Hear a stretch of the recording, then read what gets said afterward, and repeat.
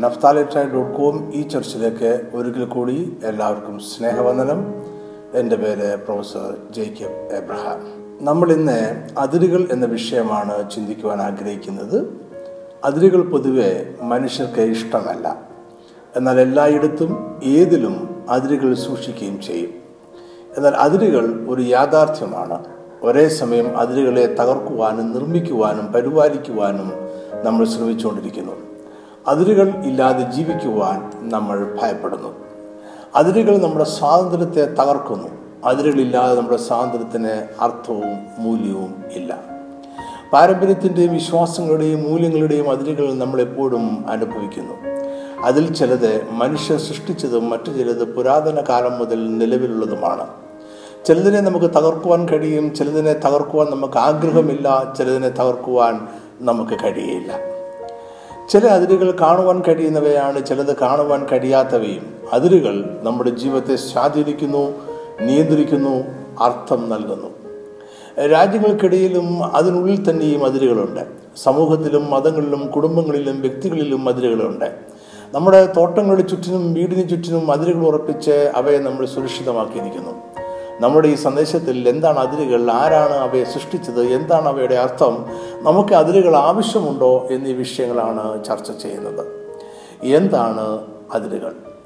എന്താണ് അതിരുകൾ എന്ന ചോദ്യത്തോടെ നമുക്ക് ഈ സന്ദേശം ആരംഭിക്കാം. നമ്മളുടെ സ്വന്തമായതിനെയും ഉത്തരവാദിത്തങ്ങളെയും മറ്റുള്ളവരുമായി വേർതിരിച്ചു നിർത്തുന്ന ഒരു അടയാളമാണ് അതിരുകൾ. അതിരുകൾ ഞാൻ, നീ എന്നും എൻ്റേത്, നിൻ്റേത് എന്നും പറയുന്നു. അതായത് ഞാൻ ആരാണ് എന്നും ഞാൻ ആരല്ല എന്നും അതിരുകൾ പറയുന്നു. അതുകൊണ്ട് അതിരുകൾ നമ്മുടെ ജീവിതത്തെ സമൂലം ബാധിക്കുന്നു. അത് നമ്മുടെ വ്യക്തിത്വമാണ്, നമ്മുടെ തത്വശാസ്ത്രവും ജീവിതവുമാണ്. നമ്മുടെ വസ്തുക്കളെയും നമ്മുടേതല്ലാത്തവയും അതിരുകൾ അടയാളപ്പെടുത്തുന്നു. അതിരുകൾ നമ്മുടെ സ്വാതന്ത്ര്യത്തെ പരിമിതപ്പെടുത്തുന്നു. നമുക്ക് പോകുവാൻ കഴിയുന്ന ദൂരത്തെയും നമ്മൾ മറികടക്കുവാൻ പാടില്ലാത്ത ഇടത്തെയും അത് നിർവചിക്കുന്നു. അതുകൊണ്ടാണ് മനുഷ്യർക്ക് അതിരുകളോട് പലപ്പോഴും താല്പര്യമില്ലാത്തത്. നമ്മുടേതല്ലാത്തവയെക്കുറിച്ച് അതെപ്പോഴും നമ്മളെ ഓർമ്മപ്പെടുത്തിക്കൊണ്ടിരിക്കും. അതിരുകളെ മറികടക്കുക എന്നത് മനുഷ്യൻ്റെ ആഗ്രഹവും വെല്ലുവിളിയുമാണ്. മനുഷ്യരുടെ ന്യായമായ അവകാശങ്ങളിൽ അവൻ ഒരിക്കലും സംതൃപ്തനല്ല. അതിരുകൾക്കപ്പുറമുള്ള ആകർഷണങ്ങളാണ് മനുഷ്യൻ്റെ ലക്ഷ്യം.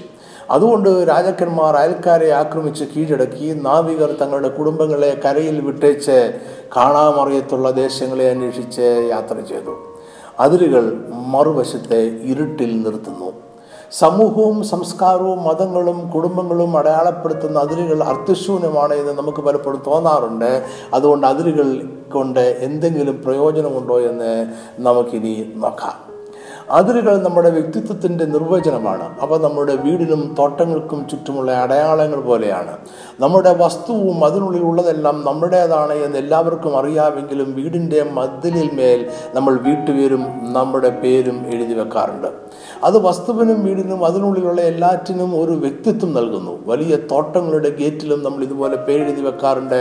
അത് പറയുന്നത് ഇതാണ്: ഈ അതിരുകൾക്കുള്ളിലുള്ള സകലതും ഇതിൽ പേരെഴുതി വെച്ചിരിക്കുന്ന ആ വ്യക്തിയുടേതാണ്. അതിരുകൾ നമുക്കുള്ളതിനും നമ്മൾ ആരാണ് എന്നതിനും വ്യക്തിത്വം നൽകുന്നു. ഒപ്പം അതിരുകൾ പറയുന്ന മറ്റൊരു കാര്യം കൂടിയുണ്ട്: ഇത് എൻ്റെ സ്വന്തമാണ്, അത് എൻ്റേതല്ല. ഇത് ഞാനാണ്, ഇതെല്ലാം എനിക്ക് മൂല്യമുള്ളതാണ്, ഇതെല്ലാം ആണ് എനിക്ക് സംതൃപ്തി നൽകുന്നത്. ഇതെൻ്റെ വിശ്വാസം, ആവശ്യങ്ങൾ, വികാരങ്ങൾ, സന്തോഷം, നിരാശ എന്നിവയാണ്. ഈ അതിരുകൾക്ക് വെളിയിലുള്ള യാതൊന്നും എൻ്റേതല്ല, ഞാൻ അല്ല. നല്ല അതിരുകൾ മറ്റുള്ളവർക്കായി കരുതുവാനും കരുതൽ അനുഭവിക്കുവാനും നമ്മളെ സഹായിക്കും.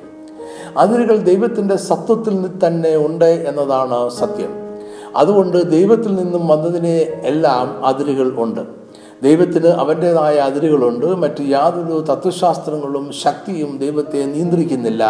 അവയ്ക്കെല്ലാം മുമ്പേ ദൈവം ഉണ്ടായിരുന്നു. അതുകൊണ്ട് അവനെ അതിപുരാതനനായ ദൈവം എന്നാണ് വിളിക്കുന്നത്. ദാനിയേൽ 7:9 വയോധികനായ ഒരുത്തൻ എന്നത് ഇംഗ്ലീഷിൽ ഏൻഷ്യന്റ് ഓഫ് ഡേയ്സ് എന്നാണ്, അഥവാ അതിപുരാതനനായ ദൈവം എന്നാണ്. സ്വയം സൃഷ്ടിച്ച ഒരു അതിരിനുള്ളിലാണ് ദൈവം സ്ഥിതി ചെയ്യുന്നത്. മറ്റാർക്കും അവന് വേണ്ടി യാതൊന്നും സൃഷ്ടിക്കുവാൻ കഴിയുകയില്ല. അതിനാൽ ദൈവം തൻ്റെ അതിരുകളെ സ്വയം സൃഷ്ടിച്ചിരിക്കുന്നു. അത് അവൻ്റെ സത്വത്തിൻ്റെ ഭാഗം ആയി. സ്പഷ്ടവും വേർപെട്ടവനുമായ ദൈവം സ്വയം ഉത്തരവാദിയുമാണ്.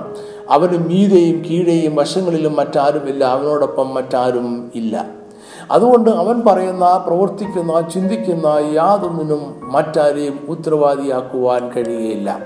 അവൻ വിശുദ്ധനായ ദൈവമാണ്. വിശുദ്ധി അവൻ്റെ സത്വമാണ്. വിശുദ്ധി ആരെങ്കിലും പ്രത്യേകം സൃഷ്ടിച്ചതോ പുറമേ നിന്ന് അവന് നൽകിയതോ അല്ല. വിശുദ്ധി അവൻ്റെ സത്വം ആയതിനാൽ അവൻ ചിന്തിക്കുന്നതും പ്രവർത്തിക്കുന്നതും പോകുന്ന ഇടങ്ങളുമെല്ലാം വിശുദ്ധമായിരിക്കും. വിശുദ്ധി കൂടാതെ ദൈവം ഇല്ല. അവൻ ഏക ദൈവമാണ്. അവൻ്റെ വ്യക്തിത്വത്തിൻ്റെ ഉത്തരവാദി അവൻ തന്നെ ആയതിനാൽ അവൻ എന്ത് ചിന്തിക്കുന്നു, അനുഭവിക്കുന്നു, പദ്ധതി തയ്യാറാക്കുന്നു, അനുവദിക്കുന്നു, എതിർക്കുന്നു, ഇഷ്ടപ്പെടുന്നു, വെറുക്കുന്നു എന്നിവയെല്ലാം സ്വയം വെളിപ്പെടുത്തുന്നു. ദൈവം തൻ്റെ സൃഷ്ടികളിൽ നിന്നും വേറിട്ട് സ്ഥിതി ചെയ്യുന്നവനാണ്. ദൈവം തൻ്റെ സൃഷ്ടികളെ പോലെയോ അതിലൊരുവനോ അല്ല. ഞാനാകുന്നു, എന്നെ പോലെ മറ്റൊരു ദൈവമില്ല എന്ന് അവൻ പറയുന്നു. അവൻ സ്നേഹമാണ് എന്നും അവനിൽ അന്ധകാരമില്ല എന്നും അവൻ പറയുന്നു. അവൻ്റെ തോട്ടമാകുന്ന പ്രപഞ്ചത്തിൽ എന്തെല്ലാം അനുവദിക്കണമെന്നതിന് അവൻ അതിരുകൾ വെച്ചിരിക്കുന്നു. അതിനാൽ അവൻ പാപത്തെ എതിരിടുകയും അതിൻ്റെ ഫലം അത് പ്രവർത്തിക്കുന്നവരുടെ മേൽ വരുത്തുകയും ചെയ്യുന്നു. അവൻ അവൻ്റെ വാസസ്ഥലമായ സ്വർഗത്തെ കാക്കുന്നു. ദുഷ്ടതയെ ഉള്ളിലേക്ക് കടത്തി വിടുകയും ഇല്ല. അവനെ സ്നേഹിക്കുന്നവരിലേക്ക് അവൻ്റെ സ്നേഹം ഒഴുകി എത്തുന്നു. ശരിയായ സമയങ്ങളിൽ ശരിയായ ആവശ്യങ്ങൾക്കായി സ്വർഗത്തിൻ്റെ വാതിലുകൾ തുറക്കുകയും അടയ്ക്കുകയും ചെയ്യുന്നു. ദൈവത്തിന് അതിരുകളുണ്ട് എന്ന് മാത്രമല്ല, അവൻ മറ്റുള്ളവരുടെ അതിരുകളെ മാനിക്കുകയും ചെയ്യുന്നു. നമുക്ക് ചില വാക്യങ്ങൾ വായിക്കാം. സംഖ്യാപുസ്തകം 23-19 വാക്യം. വ്യാജം പറവാൻ ദൈവം മനുഷ്യനല്ല, അനുദപിപ്പാൻ അവൻ മനുഷ്യപുത്രനുമല്ല. താൻ കൽപ്പിച്ചത് ചെയ്യാതിരിക്കുമോ? താൻ അരുളി ചെയ്തത് നിവർത്തിക്കാതിരിക്കുമോ? യെശയ്യാവ് 45:5. ഞാൻ യഹോവയാവുന്നു, മറ്റൊരുത്തനുമില്ല. ഞാനല്ലാതെ ഒരു ദൈവവുമില്ല. നീ എന്നെ അറിയാതിരിക്കെ ഞാൻ നിന്റെ അര മുറുക്കിയിരിക്കുന്നു. യെശയ്യാവ് 42:8. ഞാൻ യഹോവ, അത് തന്നെ എൻ്റെ നാമം. ഞാൻ എൻ്റെ മഹത്വം മറ്റൊരുത്തനും എൻ്റെ സ്തുതി വിഗ്രഹങ്ങൾക്കും വിട്ടുകൊടുക്കുകയില്ല. ദൈവം നമ്മളെ അവൻ്റെ സാദൃശ്യത്തിലും സ്വരൂപത്തിലുമാണ് സൃഷ്ടിച്ചത്. അതുകൊണ്ട് നമുക്കും അതിരുകളുണ്ട്. അവയെ കാക്കുക, സൂക്ഷിക്കുക എന്നത് നമ്മളുടെ ഉത്തരവാദിത്തം ആണ്. ആരാണ് അതിരുകൾ സൃഷ്ടിച്ചത് എന്ന ചോദ്യത്തിന് ഉത്തരം ഇപ്പോൾ തന്നെ നമുക്ക് മനസ്സിലായിട്ടുണ്ട്. അപ്പോൾ തന്നെ മറ്റൊരു ചോദ്യം കൂടി ഉയരുന്നുണ്ട്. അതിരുകൾ സൃഷ്ടിക്കപ്പെട്ടതാണോ? ഉത്തരം ഇതാണ്. അതിരുകൾ എന്ന ആശയവും സൃഷ്ടിക്കപ്പെട്ടതാണ്. ദൈവം ഈ പ്രപഞ്ചത്തെ സൃഷ്ടിച്ചപ്പോൾ തന്നെ അതിരുകളും സൃഷ്ടിക്കപ്പെട്ടു എന്ന് വേദപുസ്തകം പറയുന്നു. ദൈവത്തിൻ്റെ എല്ലാ സൃഷ്ടികളോടും ഒപ്പം അതിരുകൾ ഉണ്ട്. ഉൽപ്പത്തി 2:8. അനന്തരം യഹോവയായ ദൈവം കിഴക്ക് ഏദനിൽ ഒരു തോട്ടമുണ്ടാക്കി താൻ സൃഷ്ടിച്ച മനുഷ്യനെ അവിടെ ആക്കി.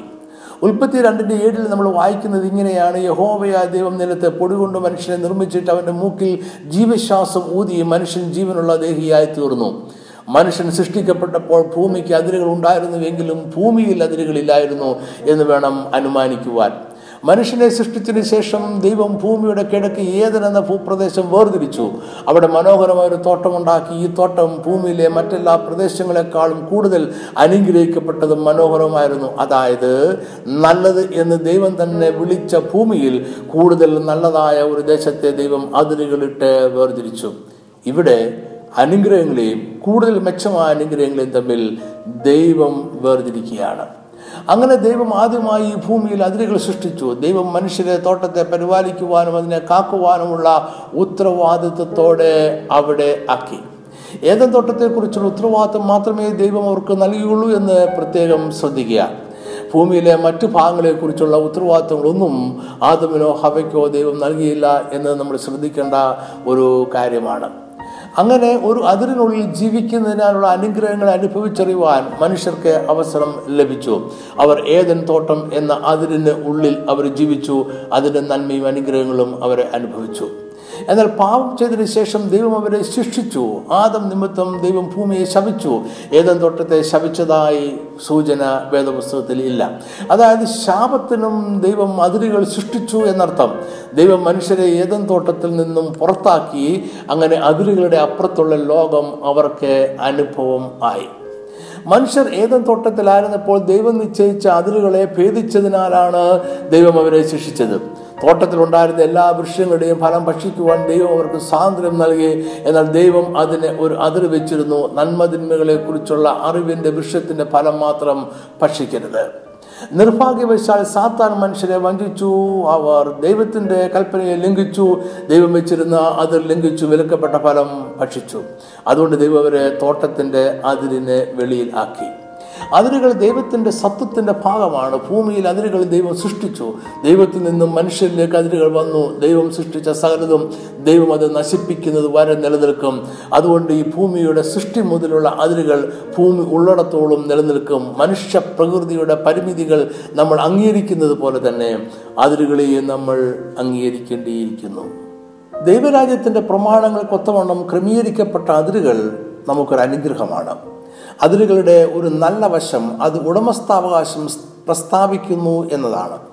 അത് എന്തെല്ലാം നമ്മുടേതാണ്, എന്തെല്ലാം നമ്മുടേതല്ല എന്ന് പറയുന്നു. എന്നാൽ ഉടമസ്ഥാവകാശം എന്നത് എന്തെങ്കിലും സ്വന്തമായിട്ടുണ്ട് എന്ന് മാത്രമല്ല, അതിൻ്റെ ഉത്തരവാദിത്വം കൂടിയാണ്.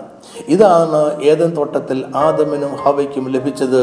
അതിരുകൾക്കുള്ളിൽ ഉള്ളതെല്ലാം അത് നല്ലതാണെങ്കിലും മോശമായതാണെങ്കിലും അവയ്ക്ക് ഉപയോഗമുണ്ടെങ്കിലും ഇല്ലെങ്കിലും സമ്പന്നമാണെങ്കിലും അല്ലെങ്കിലും അവയെല്ലാം ഉടമസ്ഥൻ്റെതാണ്. ഉടമസ്ഥന് മാത്രമേ അവയെ സൂക്ഷിക്കുവാനും പരിപാലിക്കുവാനും നശിപ്പിക്കുവാനും അവകാശമുള്ളൂ.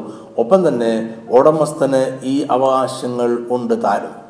ഉടമസ്ഥാവകാശം ഉത്തരവാദിത്വമാണ്. നമ്മുടെ സ്വന്തമായ സകലതിനും നമ്മൾ ഉത്തരവാദികളാണ്. അതുകൊണ്ടാണ് ദൈവം കയീനോട് പാപത്തെ കീഴ്പ്പെടുത്തുവാൻ കൽപ്പിച്ചത്. ഈ സംഭവം ഉൽപ്പത്തി 4-ാം അധ്യായത്തിൽ രേഖപ്പെടുത്തിയിട്ടുണ്ട്. ഒരു ദിവസം ആദാമിന്റെ 2 മക്കൾ കയീനും ഹാബേലും ദൈവത്തിന് യാഗം കഴിക്കുവാൻ തീരുമാനിച്ചു.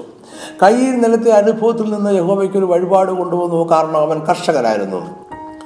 ഹാബേൽ ആട്ടിൻകൂട്ടത്തിലെ കടിഞ്ഞൂലുകളിൽ നിന്നൊരു വഴിപാട് കൊണ്ടുവന്നു. കാരണം അവനൊരു ആട്ടിടയനായിരുന്നു. ദൈവം ഹാബേലിന്റെ വഴിപാടിൽ പ്രസാദിച്ചു, കയീന്റെ വഴിപാടിൽ പ്രസാദിച്ചില്ല. അതിനാൽ കയീന് കോപമുണ്ടായി. അപ്പോൾ ദൈവം കയീനോട് ഇങ്ങനെ പറഞ്ഞു, ഉൽപ്പത്തി 4:7, നീ നന്മ ചെയ്യുന്നുവെങ്കിൽ പ്രസാദം ഉണ്ടാകില്ലയോ?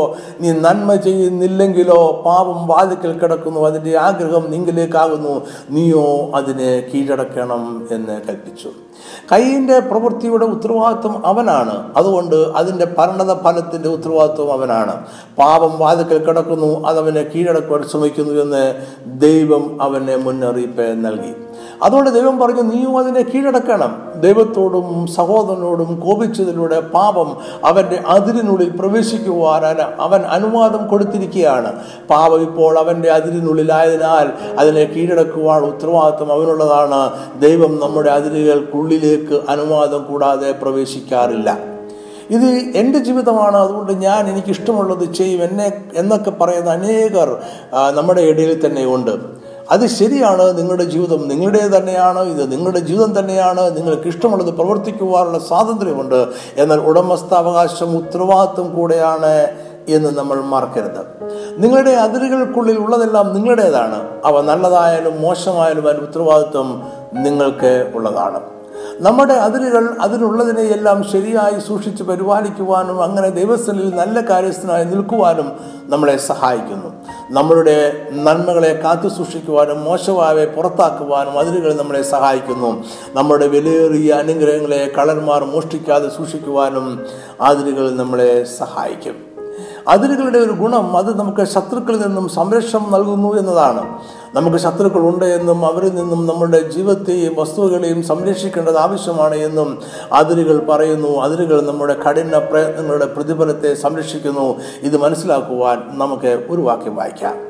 ഉത്തമഗീതം 2:15, ഞങ്ങളുടെ മുന്തിരിത്തോട്ടങ്ങൾ പൂത്തിരിക്കിയാൽ മുന്തിരിവള്ളി നശിപ്പിക്കുന്ന കുറുക്കന്മാരെ ചെറുകുറുക്കന്മാരെ തന്നെ പിടിച്ച് തരുവീൻ. ശലോമോന്റെ കാലത്ത് മുന്തിരിത്തോട്ടത്തിന്റെ മുഖ്യ ശത്രു അതിനെ നശിപ്പിക്കുന്ന കുറുക്കന്മാരായിരുന്നു. വിളവെടുപ്പിന് തൊട്ടുമുമ്പുള്ള കാലമാണ് സമയം. വള്ളിത്തല മുറിച്ചതിന് ശേഷം പുതിയ മുന്തിരിവള്ളികൾ കിളിർക്കുന്ന സമയം. മുന്തിരിപ്പഴം ചെറുതായി പ്രത്യക്ഷമാകുവാൻ തുടങ്ങുന്നു. തോട്ടക്കാരൻ ഒരു നല്ല വിളവ് പ്രതീക്ഷിക്കുന്നു. തോട്ടക്കാരൻ ഫലസമ്പുഷ്ടമായ ഒരു കുന്നിൻ്റെ മേൽ ഒരു മുന്തിരിത്തോട്ടം നട്ടുണ്ടാക്കി അതിലെ കല്ല് പെറുക്കിക്കളഞ്ഞു, നടുവിൽ ഗോപുരം പണിതു, അതിലൊരു മുന്തിരിച്ചക്ക സ്ഥാപിച്ചു. ഏറ്റവും പ്രധാനപ്പെട്ട കാര്യം, കുറുക്കന്മാരെ പോലെയുള്ള ശത്രുക്കൾ നശിപ്പിക്കാതെയും തിന്നുകളയാതെയും ഇരിക്കുവാൻ അവൻ അതിന് ചുറ്റിനും ഉറപ്പുള്ള വേലി കെട്ടി. നമ്മൾ ഉത്തമഗീതത്തിൽ നിന്നും വായിച്ച വാക്യത്തിൽ ചെറു കുറുക്കന്മാരെ കുറിച്ചാണ് പറയുന്നത്. അവയ്ക്ക് ഏകദേശം 15 ഇഞ്ച് മാത്രമേ ഉയരം കാണുകയുള്ളൂ. തോട്ടത്തിന് ചുറ്റുമുള്ള വേലിക്ക് നല്ല ഉയരമുള്ളപ്പോൾ ചെറിയതോ വലിയതോ ആയ കുറുക്കന്മാർ അതിനുള്ളിൽ കടക്കുകയില്ല. മുന്തിരിച്ചെടികൾ നടന്നതിന് മുമ്പ് തന്നെ തോട്ടക്കാരൻ അതിന് ചുറ്റിനും വേലി കെട്ടിയിട്ടുണ്ട്. എന്നാൽ ഇപ്പോൾ ചില മാസങ്ങൾ കഴിഞ്ഞിരിക്കുന്നു. മുന്തിരിച്ചെടികൾ വളർന്നു, വള്ളിത്തല മുറിച്ചു, ചെറിയ നാമ്പുകൾ കിളിർത്തു തുടങ്ങി, മുന്തിരിവള്ളി പൂക്കുന്ന സമയമായി. തോട്ടക്കാരൻ ഒരിക്കൽ വേലി നിർമ്മിച്ചാൽ പോരാ, അതിന് എപ്പോഴും പരിപാലിക്കുകയും തകരുന്ന ഇടങ്ങൾ ക്രമീകരിക്കുകയും വേണം. എങ്കിൽ മാത്രമേ കുറുക്കന്മാരെ പുറത്തു നിർത്തുവാൻ കഴിയൂ. ശക്തമായ ഒരു വേലി കാണുമ്പോൾ ആ തോട്ടത്തെ ഉപേക്ഷിച്ച് മറ്റൊന്ന് അന്വേഷിക്കുന്ന രീതി കുറുക്കന്മാർക്കില്ല. അവർ തൊട്ടടുത്തുള്ള ഏതെങ്കിലും ഗുഹകളിൽ താമസിച്ചുകൊണ്ട് മുന്തിരിത്തോട്ടത്തെ വീക്ഷിച്ചുകൊണ്ടിരിക്കും. ഒരു അവസരത്തിനായി അവർ കാത്തിരിക്കും. അവർ വേലികളെ ആക്രമിച്ച് അതിൽ വിടവുകൾ സൃഷ്ടിക്കുവാൻ നിരന്തരമായി ശ്രമിച്ചുകൊണ്ടിരിക്കും. ഒരു നല്ല തോട്ടക്കാരന് ഇതറിയാം. അതുകൊണ്ട് അയാൾ ക്രമമായി ചുറ്റുമുള്ള വേലി പരിശോധിക്കുകയും അതിലുണ്ടായിരിക്കുന്ന ചെറിയ ചെറിയ വിടവുകൾ അടയ്ക്കുകയും ചെയ്യും. എന്നാൽ അമിത വിശ്വാസിയോ അലസനോ ആയ തോട്ടക്കാരൻ ക്രമമായി വേലി പരിശോധിക്കുകയോ അവിടെ കാണുന്ന ചെറിയ വിടവുകൾ അടയ്ക്കുകയോ ചെയ്യുകയില്ല. മാത്രമല്ല, അദ്ദേഹം ഇങ്ങനെയും ചിന്തിക്കും, കുറുക്കന്മാർ സാധാരണയായി പഴുത്ത മുന്തിരിപ്പഴങ്ങളാണ് ഭക്ഷിക്കാറുള്ളത്, മുന്തിരിപ്പൂക്കൾ ഭക്ഷിക്കാറില്ല, അതുകൊണ്ട് യാതൊരു അപകടവും ഇപ്പോൾ ഉണ്ടാകാൻ സാധ്യതയില്ല എന്ന് അദ്ദേഹം ചിന്തിക്കുവാൻ സാധ്യതയുണ്ട്. ഇവിടെ അദ്ദേഹം പ്രധാനപ്പെട്ട ഒരു പാഠമാണ് മറക്കുന്നത്. ചെറിയ വിടവുകളിലൂടെ ചെറു കുറുക്കന്മാർക്ക് തോട്ടത്തിൽ പ്രവേശിക്കാൻ കഴിയും. അവയുടെ ഉദ്ദേശം മുന്തിരിപ്പഴങ്ങൾ ഭക്ഷിക്കുകയല്ല. അവർ തോട്ടത്തിനുള്ളിൽ കടന്ന് മുന്തിരിവള്ളികളുടെ മുകളിലൂടെയും ഇടയിലൂടെയും ചാടിയും ഓടിയും നടക്കും. മുന്തിരിവള്ളികളെയും അതിലെ പുതിയ നാമ്പുകളെയും കിളിർത്തു വരുന്ന ചെറിയ മുന്തിരിയെയും നശിപ്പിച്ചു കളയും. മുന്തിരിച്ചെടികളുടെ ശാഖകളെ അവ കാർന്ന് നശിപ്പിക്കും. മുന്തിരിച്ചെടിയുടെ ചുവട്ടിൽ കുഴിച്ച കുഴികളുണ്ടാക്കി വേരുകൾ പോലും മാന്തിക്കളയും. പാകമായ മുന്തിരിപ്പഴങ്ങൾ ചെറുകുറുക്കന്മാർക്ക് ലഭിക്കയില്ലായിരിക്കാം. എന്നാൽ അവർ നല്ല ഒരു വിളവിന്റെ പ്രതീക്ഷയെ തന്നെ നശിപ്പിക്കും. ചെറുകുറുക്കന്മാർ നമ്മുടെ അതിരുകളെ ഭേദിച്ചുകൊണ്ട് നമ്മുടെ ജീവിതത്തിലേക്ക് പ്രവേശിക്കുന്നവരാണ്.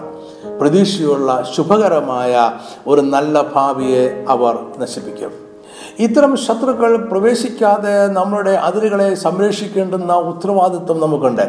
ശക്തമായതും കാലാകാലങ്ങളിൽ പുതുക്കിപ്പണിതും കാക്കപ്പെടുന്നതുമായ അതിരുകൾക്ക് മാത്രമേ നമ്മുടെ ഭാവിയെക്കുറിച്ചുള്ള ദൈവിക പദ്ധതികളെ ശത്രുവിൻ്റെ കയ്യിൽ നിന്നും സംരക്ഷിക്കുവാൻ കഴിയൂ.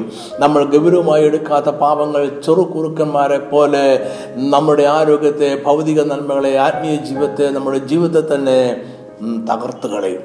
കള്ളനെപ്പോഴും മുടിക്കുവാനും കൊല്ലുവാനുമാണ് വരുന്നത്. നമുക്ക് എങ്ങനെ ചെറുകുറുക്കന്മാരെ പിടിക്കുവാനും കൊല്ലുവാനും കഴിയും? ഇവയെ പിടിക്കുവാൻ ഉറച്ച തീരുമാനമുള്ള മനസ്സ് ആവശ്യമാണ്. നമ്മുടെ ജീവിതത്തിൻ്റെ അതിരുകൾക്കുള്ളിൽ കടന്നു കയറിയിരിക്കുന്ന ചെറുകുറുക്കന്മാർ ആരെല്ലാമാണ് എന്ന് കണ്ടുപിടിക്കുകയാണ് ആദ്യത്തെ പടി.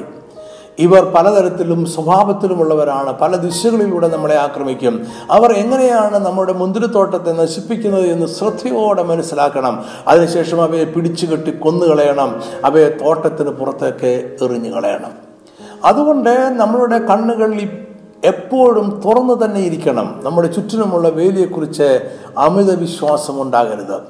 ശത്രുക്കൾ എപ്പോഴും ചെറിയ വിടവുകൾ സൃഷ്ടിക്കുവാൻ ശ്രമിച്ചുകൊണ്ടിരിക്കും. അതുകൊണ്ട് നമ്മുടെ ജീവിതത്തെ, നമ്മുടെ ബന്ധങ്ങളെ, ചിന്തകളെ, പ്രവൃത്തികളെ ഇവയെല്ലാം ഇടയ്ക്കിടെ പരിശോധിച്ചു കൊണ്ടിരിക്കണം.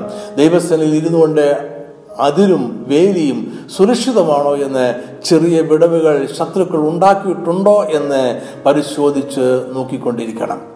ദൈവം കാണിച്ചേരുന്ന, ഓർമ്മിപ്പിക്കുന്ന വിടവുകൾ ഉടൻ തന്നെ അവിടെ വെച്ച് തന്നെ ഭദ്രമായി അടയ്ക്കുക. ഒരു ചെറു കുറുക്കനും പ്രവേശിക്കുവാൻ അവസരം കൊടുക്കരുത്. ഓർക്കുക, ആക്രമണമാണ് പ്രതിരോധത്തെക്കാൾ നല്ലത്. വന്യജീവികൾ നമ്മുടെ ദേശത്തേക്ക് വന്ന് നമ്മളെ ആക്രമിക്കുമ്പോൾ അതിനെ ചെറുക്കുന്നതും ഓടിച്ചു കളയുന്നതും നല്ലതാണ്. എന്നാൽ നമ്മളെ ആക്രമിക്കുവാൻ സാധ്യതയുള്ള വന്യജീവികളെ കാട്ടിലേക്ക് കയറി ചെന്ന് കൊന്നുകളയുന്നതാണ് ഏറെ നല്ലത്. പ്രതിരോധം വിജയിച്ചാലും നഷ്ടങ്ങൾ ബാക്കി വരും. സംരക്ഷിക്കപ്പെടാത്ത അതിരുകളില്ല എങ്കിൽ ജീവിതവും സുരക്ഷിതം അല്ല. നമുക്ക് എങ്ങനെ ഉറപ്പുള്ള അതിരുകൾ സൃഷ്ടിക്കുവാൻ കഴിയും? അതിരുകൾ നമ്മളെ മറ്റുള്ളവരിൽ നിന്നും വേർതിരിച്ചു നിർത്തുന്നു എന്നും അത് നമ്മൾ ജീവിക്കുന്ന മണ്ഡലത്തിൻ്റെ തുടക്കത്തെയും അവസാനത്തെയും കാണിക്കുന്നുവെന്നും നമ്മൾ ഇതിനോടകം പറഞ്ഞു കഴിഞ്ഞു. നമ്മുടെ ജീവിത ലക്ഷ്യത്തിൻ്റെ സാക്ഷാത്കാരത്തിനായി നമ്മൾ എവിടെ വരെ പോകുമെന്നും എന്തെല്ലാം സ്വീകരിക്കുമെന്നും എവിടെ പോകില്ല എന്തെല്ലാം സ്വീകരിക്കുന്നില്ല എന്നും അതിരുകൾ പറയുന്നു. അതിരുകൾ പണിയുന്നത് അതേ അല്ല എന്ന രണ്ട് വാക്കുകൾ കൊണ്ടാണ്. ഈ രണ്ട് വാക്കുകൾ നമ്മുടെ അതിരുകളെ നിർവചിക്കുന്നു. ഒരു ആശയത്തോടോ ജീവിതശൈലിയോടോ നമ്മൾ അതേ എന്ന് പറയുമ്പോൾ നമ്മുടെ അതിരുകൾ വിശാലമാകുകയാണ്. നമ്മൾ അല്ല എന്ന് പറയുമ്പോൾ അതിരുകൾ ചെറുതാകുകയാണ്. ഇവയ്ക്ക് മധ്യയുള്ള ഒത്തുതീർപ്പുകളെ ദൈവജനം പ്രോത്സാഹിപ്പിക്കുന്നില്ല. മത്തായി 5:37 യേശു ഇപ്രകാരം പറയുന്നുണ്ട്, നിങ്ങളുടെ വാക്ക് ഉവ്വ് ഉവ്വ് എന്നും ഇല്ല ഇല്ല എന്നും ആയിരിക്കട്ടെ, ഇതിൽ അധികമായത് ദുഷ്ടനിൽ നിന്ന് വരുന്നു. നമ്മുടെ വാക്കുകൾ നമ്മൾ എവിടെ നിൽക്കുന്നു എന്നും നമ്മുടെ അതിരുകൾ എവിടെ അവസാനിക്കുന്നു എന്നും മറ്റുള്ളവരോട് പറയും. അതെനിക്കിഷ്ടമല്ല എന്നും അത് ഞാൻ അംഗീകരിക്കുന്നു എന്നുമുള്ള വാക്കുകൾ നമ്മുടെ തോട്ടത്തിലെ നിയമം ആണ്. ഒരു വ്യക്തിയുമായോ കൂട്ടവുമായോ ആശയമായോ ദൂരം പാലിച്ചുകൊണ്ട് നമുക്ക് നമ്മുടെ അതിരുകളെ വേർതിരിക്കാം. ഒരു കാര്യപരിപാടിയിലുള്ള നമ്മുടെ അസാന്നിധ്യവും ശക്തമായ സന്ദേശമാണ്. ഒരു ബന്ധം നല്ലതല്ല എങ്കിൽ അവരിൽ നിന്നും അകലം പാലിക്കുക തന്നെ വേണം. അത് നമ്മുടെ അതിരുകൾ യഥാർത്ഥവും ഉറപ്പും ഉള്ളതാണ് എന്ന് മറ്റുള്ളവരെ അറിയിക്കുവാൻ സഹായിക്കും. ഇവിടെയാണ് പൗലോസിന്റെ ഉപദേശത്തിന്റെ പ്രസക്തി. 2 തിമോഥെയോസ് 2:22 യൗവന മോഹങ്ങളെ വിട്ടോടി നീതിയും വിശ്വാസവും സ്നേഹവും ശുദ്ധഹൃദയത്തോടെ കർത്താവിനെ വിളിച്ചപേക്ഷിക്കുന്ന എല്ലാവരോടും സമാധാനവും ആചരിക്കാം. യേശുവിന്റെ രീതി പ്രതിരോധമായിരുന്നില്ല. പ്രതിരോധം നമ്മളെ കൂടുതൽ ക്ഷീണിപ്പിക്കും, അത് നാശനഷ്ടങ്ങൾ വരുത്തി വെക്കും. പ്രതിരോധം തുടർച്ചയായി ചെയ്തുകൊണ്ടേയിരിക്കേണ്ട ഒരു യുദ്ധമാണ്. അതുകൊണ്ട് യേശു പിശാചിനോടും അവന്റെ പ്രലോഭനങ്ങളോടും ആക്രമണ രീതി സ്വീകരിച്ചു.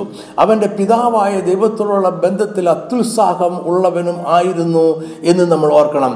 അത് അവന് ശക്തിയും ലക്ഷ്യവും നൽകി. യേശു അങ്ങനെ എപ്പോഴും വിജയകരമായ ജീവിതം നയിച്ചു. ഒരിക്കലും അതീവ ക്ഷീണിതൻ ആയിട്ടില്ല. അതിരുകളെ കുറിച്ചുള്ള ഒരു നല്ല കാര്യം അത് വേർപാട് സൃഷ്ടിക്കുന്നു എന്നതാണ്.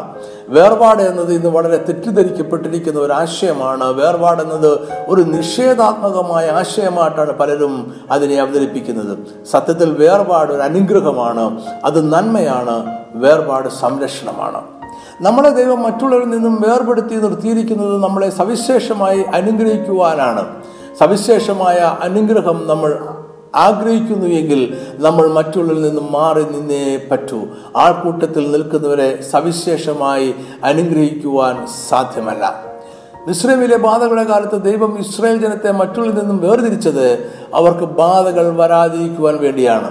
നമ്മൾ സവിശേഷതയുള്ളൊരു ജനം ആണെന്നാണ് വേദപുസ്തകം പറയുന്നത്.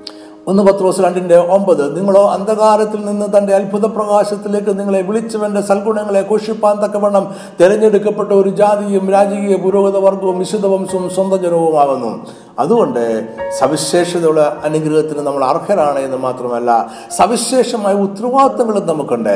മത്തായി 5:13 യേശു പറയുന്നു, നമ്മൾ ഭൂമിയുടെ ഉപ്പാകുന്നു. ഈ ലോകം നശിച്ചു പോകാതെ അതിനെ സൂക്ഷിക്കുവാൻ ഉത്തരവാദിത്തം നമുക്ക് ഉണ്ട്. 14-ാമത്തെ വാക്യം പറയുന്നു, നമ്മൾ ലോകത്തിന്റെ വെളിച്ചമാകുന്നു. ഈ ലോകത്തിന് ശരിയായി വെളിച്ചം നൽകുവാൻ നമുക്ക് ഉത്തരവാദിത്തം ഉണ്ട്. ഈ ലോക ജീവിതത്തിൽ നിന്ന് വേർപെട്ട് നിന്നാൽ മാത്രമേ നമുക്ക് ഉപ്പായിരിക്കുവാനും വെളിച്ചമായിരിക്കുവാനും കഴിയും. നമ്മളിൽ ഒരു പ്രത്യേക നിയോഗമുണ്ട് എന്ന തിരിച്ചറിവാണ് വേർപാട്. യേശുക്രിസ്തു മുഖാന്തരം നമ്മളെ ദത്തെടുക്കേണ്ടതിന് ദൈവത്താൽ മുൻ നിയമിക്കപ്പെട്ടവരാണ് നമ്മൾ. അതായത് ദൈവത്താൽ തിരഞ്ഞെടുക്കപ്പെട്ട ഒരു പ്രത്യേക ജാതിയും ദൈവത്തിന്റെ സ്വന്തം ജനവും ദൈവത്തിന്റെ പുത്രന്മാർ ആയി ദത്തെടുക്കേണ്ടതിന് മുൻനിയമിക്കപ്പെട്ടവരുമാണ് നമ്മൾ. രാജകീയ പുരോഹിത വർഗമായ ദൈവരാജ്യത്തിന്റെ അവകാശികളായി ദൈവം നമ്മളെ വിളിച്ച് തെരഞ്ഞെടുത്തിരിക്കുകയാണ്. ഈ സത്യം മനസ്സിലാക്കിക്കൊണ്ട് വേണം നമ്മൾ ജീവിക്കുവാൻ. ദൈവരാജ്യത്തിനൊത്തവണ്ണം ജീവിക്കുക എന്നത് തന്നെ വേർപെട്ട ജീവിതമാണ്. ദൈവം സവിശേഷമായ അനുഗ്രഹങ്ങളും സംരക്ഷണവും വാഗ്ദാനം ചെയ്യുന്നുണ്ട്. പുറപ്പാട് 15:26 നിന്റെ ദൈവമായ യഹോവയുടെ വാക്ക് നീ ശ്രദ്ധയോടെ കേട്ട് അവന് പ്രസാദമുള്ളത് ചെയ്യുകയും അവന്റെ കൽപ്പനകളെ അനുസരിച്ച് അവന്റെ സകല വിധികളും പ്രമാണിക്കുകയും ചെയ്താൽ ഞാൻ മിസ്രയീമ്യർക്ക് വരുത്തിയ വ്യാധികളിൽ ഒന്നും നിനക്ക് വരുത്തുകയില്ല. ഞാൻ നിന്നെ സൗഖ്യമാക്കുന്ന യഹോവയാകുന്നു എന്ന് അരുളിച്ചെയ്തു. ലോകത്തിൽ ജീവിക്കുമ്പോൾ തന്നെ ലോകത്തിൽ ഉള്ളവർ ആകാതിരിക്കുക എന്ന് വേദപുസ്തകം പഠിപ്പിക്കുന്ന വേർപാടിനെ നമുക്ക് നിർവചിക്കുവാൻ കഴിയും. യോഹന്നാൻ 17:16 യേശു പ്രാർത്ഥിക്കുന്നത് ഇങ്ങനെയാണ്, ഞാൻ ലൗകികനല്ലാത്തതുപോലെ അവരും ലൗകികന്മാരല്ല. അവിശ്വാസികളായ മനുഷ്യരുമായി യാതൊരു ബന്ധവുമില്ലാതെ ജീവിക്കുക എന്നതല്ല വേദപുസ്തകം പഠിപ്പിക്കുന്നത്. ക്രൈസ്തവ വിശ്വാസികൾ ഈ ലോകത്തിൽ ജീവിക്കുന്നു എങ്കിലും ഈ ലോകത്തോടെ അനുരൂപർ ആകരുത് എന്നാണ് ഉദ്ദേശിക്കുന്നത്. നഷ്ടപ്പെട്ട മനുഷ്യരെ കുറിച്ച് നമുക്ക് ആത്മഭാരമുണ്ട്, എന്നാൽ അവരെ പോലെ ജീവിക്കുവാൻ നമുക്ക് സാധ്യമല്ല. അധാർമികതയോടും ദൈവവിരോധമായതിനോടും നമുക്ക് വേർപാടുണ്ട്. എന്നാൽ യേശുവിനെ അറിയാതെ ജീവിക്കുന്നവരോട് സത്യസുവിശേഷം പറയുവാനും നമുക്ക് ബാധ്യതയുണ്ട്. അതിരുകൾക്കുള്ളിൽ ജീവിക്കുക എന്നാൽ 4 ചുമരുകൾക്കുള്ളിൽ ജീവിക്കുക എന്നതാണ്. എന്നാൽ അതിരുകൾ എപ്പോഴും എല്ലായിടത്തും അടഞ്ഞതാകരുത്, അതിന് ഗേറ്റുകൾ ഉണ്ടായിരിക്കണം. ചില കാര്യങ്ങൾ അകത്ത് വരുവാനും ചിലതിനെ പുറത്ത് കളയുവാനും ഗേറ്റുകൾ ആവശ്യമാണ്. അതാണ് ഗേറ്റുകളുടെ ഉദ്ദേശം. ചിലതിനെ അകത്ത് കൊണ്ടുവരുവാൻ നമ്മൾ ഗേറ്റ് തുറക്കും, ചിലത് അകത്തേക്ക് വരാതിരിക്കുവാൻ ഗേറ്റ് അടയ്ക്കുവാനും നമുക്ക് കഴിയും. അതുപോലെ തന്നെ ചിലത് അകത്തു നിന്നും പുറത്തേക്ക് ഓടിപ്പോകാതിരിക്കുവാനും ഗേറ്റ് നമ്മൾ അടയ്ക്കാറുണ്ട്. ചുരുക്കി പറഞ്ഞാൽ അകത്തേക്കും പുറത്തേക്കുമുള്ള സഞ്ചാരത്തെ ഗേറ്റ് നിയന്ത്രിക്കുന്നു. ഇത് നമ്മുടെ ജീവിതത്തിൽ അത്യാവശ്യമാണ്. മിക്കപ്പോഴും നമ്മുടെ ജീവിതത്തിൽ നിന്നും പുറത്തു കളയേണ്ട ചിലത് ഉണ്ടായിരിക്കും. നമുക്ക് ആവശ്യമുള്ള മറ്റു ചില നല്ല കാര്യങ്ങളെ അകത്തേക്ക് കയറ്റേണ്ടതായിട്ടും വരും. ഇത് ഇടയ്ക്കിടെയുള്ള സ്വയം പരിശോധനയിലൂടെ നമ്മൾ നിരന്തരം നടത്തേണ്ടുന്ന ഒരു പ്രക്രിയയാണ്. അതുകൊണ്ട് അതിരുകൾ, വേലികൾ മാത്രമല്ല, അവയ്ക്ക് ഗേറ്റ് ഉണ്ടായിരിക്കണം. നമ്മുടെ കുറവുകളെ ദൈവത്തിൽ ഏറ്റുപറയുവാനും അതിനെ പുറന്തള്ളുവാനും നമ്മുടെ ഹൃദയം തുറക്കേണ്ടതായിട്ടുണ്ട്. യേശുക്രിസ്തുവിലൂടെ ഉള്ള വിടുതലും സമാധാനവും ഹൃദയത്തിനുള്ളിൽ പ്രവേശിക്കുവാനും ഹൃദയവാതിൽ തുറക്കേണ്ടതായിട്ടുണ്ട്. ആത്മീയമായി അനുഗ്രഹിക്കപ്പെട്ട വ്യക്തികൾ നമ്മുടെ ജീവിതത്തിന്റെ ഭാഗമാകേണ്ടതായിട്ടുണ്ട്. അവരുമായ കൂട്ടായ്മയ്ക്കായി വാതിൽ തുറക്കേണ്ടതായിട്ടുണ്ട്. നമ്മുടെ വ്യക്തിപരമായ ജീവിതത്തിന്റെ അതിരുകൾക്കുള്ള ഗേറ്റ് ദൈവിക പദ്ധതിയുടെ ഭാഗം തന്നെയാണ്. നല്ല ബന്ധങ്ങൾ സ്ഥാപിക്കുവാനും അതിനാൽ അനുഗ്രഹിക്കപ്പെടുവാനും മോശമായവയെല്ലാം പുറന്തള്ളുവാനുമുള്ള സ്വാതന്ത്ര്യമാണ് ഗേറ്റ് നമുക്ക് നൽകുന്നത്. യേശുവിനെ അകത്തേക്ക് പ്രവേശിപ്പിക്കുവാനും തള്ളുവാനുള്ള സ്വാതന്ത്ര്യം പോലും നമുക്ക് ഉണ്ട്. ദൈവം നമ്മുടെ അതിരുകളെ മാനിക്കുന്നു. അവൻ ഒരിക്കലും അതിനെ ഭേദിച്ചുകൊണ്ട് അകത്ത് കിടക്കുകയില്ല. അതാണ് വെളിപ്പാട് പുസ്തകം 3-20 പറയുന്നത്, ഞാൻ വാതിൽക്കൽ നിന്ന് മുട്ടുന്നു, ആരെങ്കിലും എൻ്റെ ശബ്ദം കേട്ട് വാതിൽ തുറന്നാൽ ഞാൻ അവൻ്റെ അടുക്കൽ ചെന്ന് അവനോടും അവൻ എന്നോടും കൂടെ അത്താഴം കഴിക്കും. യേശു നമ്മുടെ ഹൃദയത്തിന്റെ വാതിൽക്കൽ മുട്ടുക മാത്രമേ ചെയ്യുന്നുള്ളൂ. വാതിൽ തുറന്നവനെ അകത്തേക്ക് പ്രവേശിപ്പിക്കുക നമ്മളുടെ ഉത്തരവാദിത്തം ആണ്. ഗേറ്റുകൾ തുറക്കുവാനും അടയ്ക്കുവാനും നമുക്ക് സ്വാതന്ത്ര്യമുണ്ട്. നല്ലതിനായി തുറക്കുകയും മോശമായതിനെതിരെ അടയ്ക്കുകയുമാണ് ചെയ്യേണ്ടത്. എന്നാൽ നമ്മൾ പലപ്പോഴും ഇതിൽ തെറ്റുകൾ വരുത്താറുണ്ട്. എന്നാൽ നമ്മുടെ ഓരോ തെരഞ്ഞെടുപ്പും പ്രധാനമാണ്. നമ്മുടെ ജീവിതത്തിൽ എല്ലാ നിമിഷവും നമ്മൾ തെരഞ്ഞെടുപ്പ് നടത്തിക്കൊണ്ടേയിരിക്കുന്നു. അതുകൊണ്ട് ശരിയായ തെരഞ്ഞെടുപ്പ് നടത്തുവാനും നന്മയ്ക്കായി വാതിൽ തുറക്കുവാനും നമ്മൾ ശ്രദ്ധാലുക്കൾ ആകേണ്ടതാണ്. അതിരുകൾ നമുക്ക് ആവശ്യമുണ്ടോ എന്ന ചോദ്യത്തിന് പ്രസക്തിയില്ല. കാരണം അതിരുകൾ നമുക്ക് ചുറ്റും ഒരു യാഥാർത്ഥ്യമാണ്. അതിരുകൾ ഒരു അസൗകര്യമാണ്, എന്നാൽ അവ അനുഗ്രഹമാണ്. അതിരുകൾ സംരക്ഷണം നൽകുന്നു, നമ്മുടെ ജീവിതത്തിന് അർത്ഥം നൽകുന്നു.